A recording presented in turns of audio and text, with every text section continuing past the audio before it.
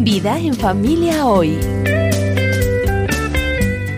La calidad de una casa se mide por la calidad de los cimientos en los que está construida. Lo mismo pasa con su legado. Dennis Rainey habla sobre la importancia de establecer hitos visuales en su vida, como un recordatorio de la fidelidad de Dios. Todos vamos a transmitir algo. ¿Sabe una cosa? Su legado está rodeado en primer lugar por esos ojitos brillantes que lo miran a la hora de la comida. Esos niños cuyas actitudes le colman la paciencia de vez en cuando. Esa será la esencia de nuestro legado. Las personas. Esto es Vida en Familia Hoy. Nuestro anfitrión es Dennis Rainey y yo soy Roberto Lepín. Cada vida, cada uno de nosotros dejará un legado que es más importante y más significativo de lo que quizá nos podemos dar cuenta. Bienvenido y bienvenida a Vida en Familia Hoy. Gracias por acompañarnos. Dennis, en el programa anterior nos comentabas por qué razón le realizaste un tributo a tus padres, porque lo hiciste. ¿Qué te motivó a hacer algo de este tipo? Roberto, te cuento, simplemente llegué a la conclusión que tenía que escribirle un tributo a mi mamá porque mi papá murió sin que yo pudiera decirle algunas cosas que me gustaría haber dicho. Entonces hice un tributo para mi mamá antes de su muerte y ella colgó el tributo sobre la mesa donde tomaba el desayuno todos los días de su vida hasta que murió a la edad de 91 años. Y ahora, ambos tributos, el que escribí para mi papá después de su muerte y el tributo que escribí para mi mamá, están colgados en mi oficina. Luego se convirtieron en un libro y en programas de radio y en una montaña de cartas de más de 1 metro de personas que aprendieron a escribir un tributo para sus padres con vida en familia y que se tomaron el tiempo para mandarme una carta con la historia de lo que pasó como resultado de redactar ese tributo y de leérselo a su mamá, a su papá o a ambos. Es algo increíble, Dennis. De hecho, en esta semana almorcé con un caballero. Este caballero me dijo, oh, sí, yo hice el tributo. Mi papá cumplía 80 años e invité a toda la familia para que celebremos todos juntos su cumpleaños. Y agregó, en mi vida no he escrito muchas cosas que hayan sido brillantes, pero mi último párrafo fue fantástico. El problema era que me puse a llorar como un bebé. Mi papá nunca me había dicho que me amaba. Me puse de pie y estaba llorando y gimoteando a mis 47 años mientras trataba de leerlo.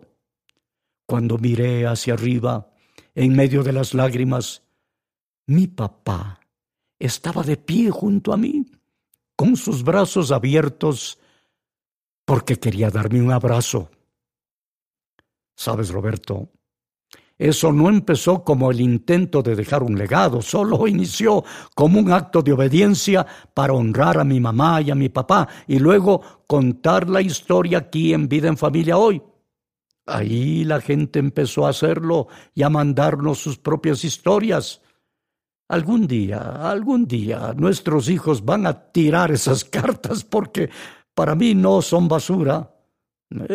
Yo las estoy guardando. Sí, Roberto, francamente, tengo un gran cariño por esas cartas. No lo planifiqué así, pero eso se ha convertido en parte del legado que deseo transmitir a las próximas generaciones. Entonces, si alguien está empezando en un matrimonio o una familia, tiene que comenzar a pensar en establecer esos hitos. Mejor saltémonos unos años. Digamos que estás en mi lugar, que estás en la mitad de tu vida o estás a punto de lanzar a tus hijos hacia el mundo. Miras atrás y evalúas cuáles han sido los hitos. Buscas ahí la manera de llamar la atención a esos hitos. ¿Cómo aplicarías el principio de los hitos, Dennis? Creo que se puede empezar escribiéndolos. Y si de algo me arrepiento es porque no pensé en esto cuando Bárbara y yo nos casamos, o incluso antes de casarme con ella. Me arrepiento. Me arrepiento de no haber comenzado a registrar algunas de estas cosas en un diario y ponerlas por escrito. No soy una de esas personas que escriben diarios, pero Creo que realmente se trata de reconocer esas historias. Roberto, quiero contarte otra cosa de la que me di cuenta al prepararme para el programa, ¿te parece? Este es un hito espiritual de cómo Dios provee para nuestra familia. En 1976, cuando empezamos con el Ministerio de Vida en Familia, atravesamos por un año muy, muy difícil. En los 12 meses que siguieron, perdí a mi padre, teníamos un salario muy, muy bajo y pasaron varias cosas más.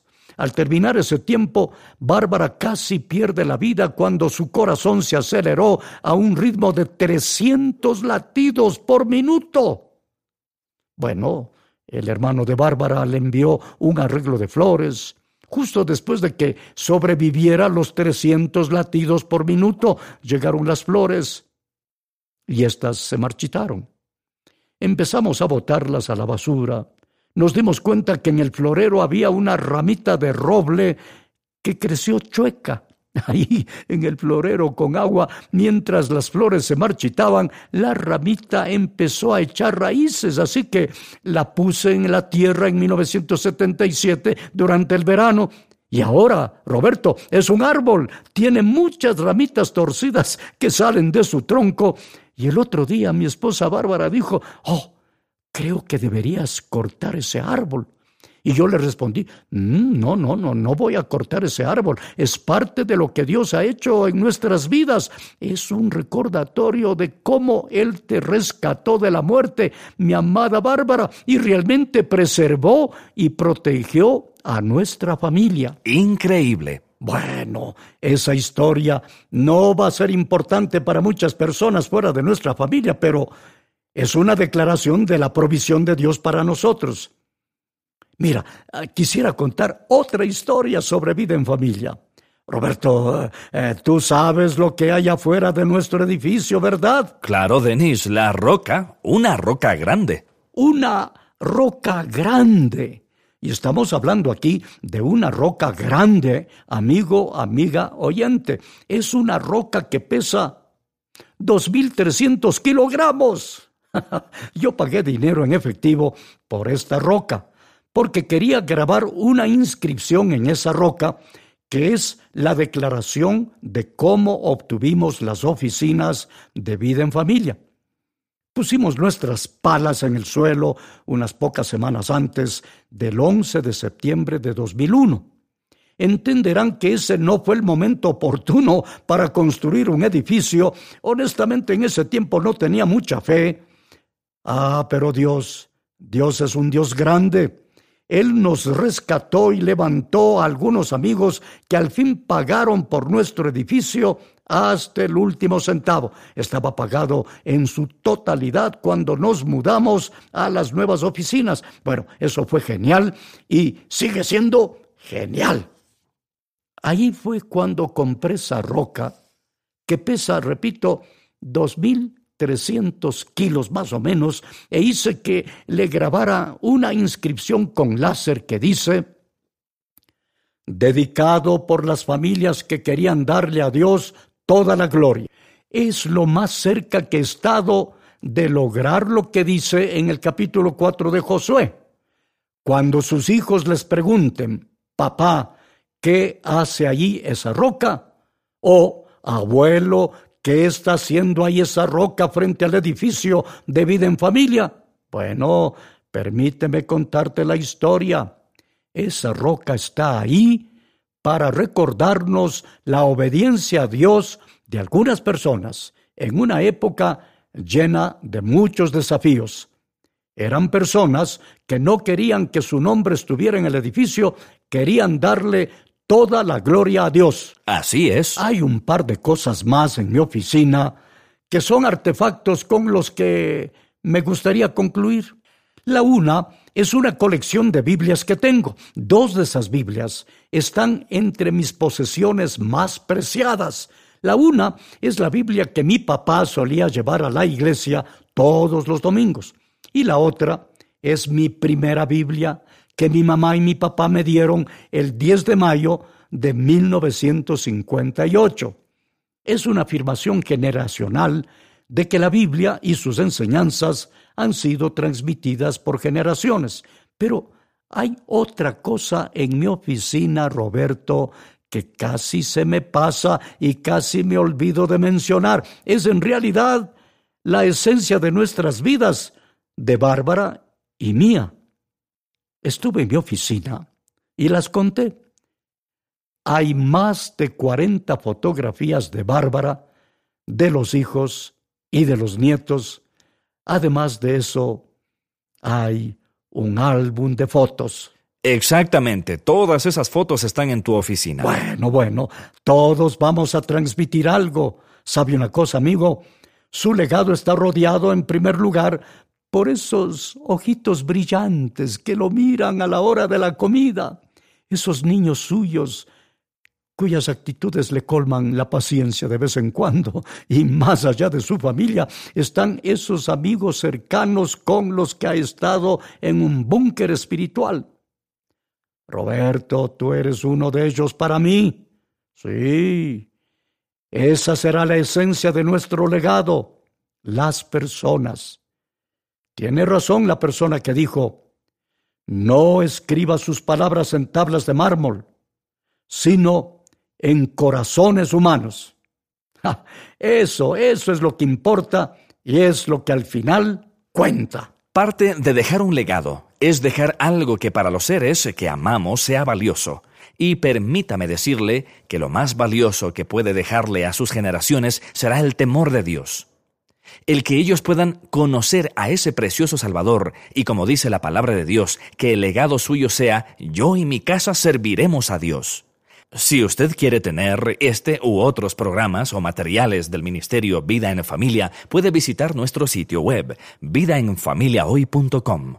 Aquí usted hallará material muy interesante para su vida y ministerio, y si quiere escribirnos sus comentarios, sugerencias o preguntas, también puede hacerlo a nuestro correo electrónico, comentarios@vidaenfamiliahoy.com. Estuvimos junto a usted, Vicente Vieira como Denis Reini, y quien les habla, Duval Rueda, interpretando a Roberto Lepín. Que Dios le bendiga.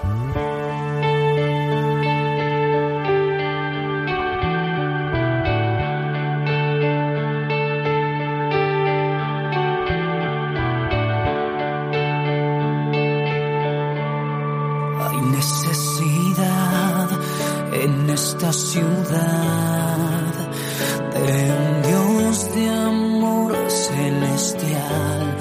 Hay hambre de ti, de tu verdad, una sed por tu libertad.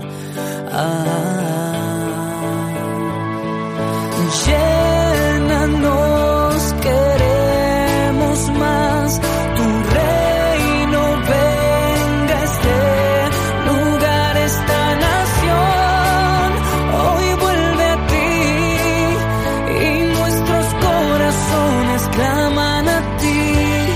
Queremos tu amor en cada rincón y tu gloria en cada corazón. Familias enteras te adorarán, tu poder se manifestará. Oh, oh. Llénanos, queremos más, tu reino venga a este lugar, esta nación. Usted acaba de escuchar Vida en Familia Hoy. Si desea oír programas anteriores, visite vidaenfamiliahoy.com. En nuestro sitio web también encontrará recursos útiles para su familia, un vínculo para nuestra página en Facebook y los medios para ponerse en contacto con nosotros. Vida en Familia es un ministerio de la Cruzada Estudiantil para Cristo.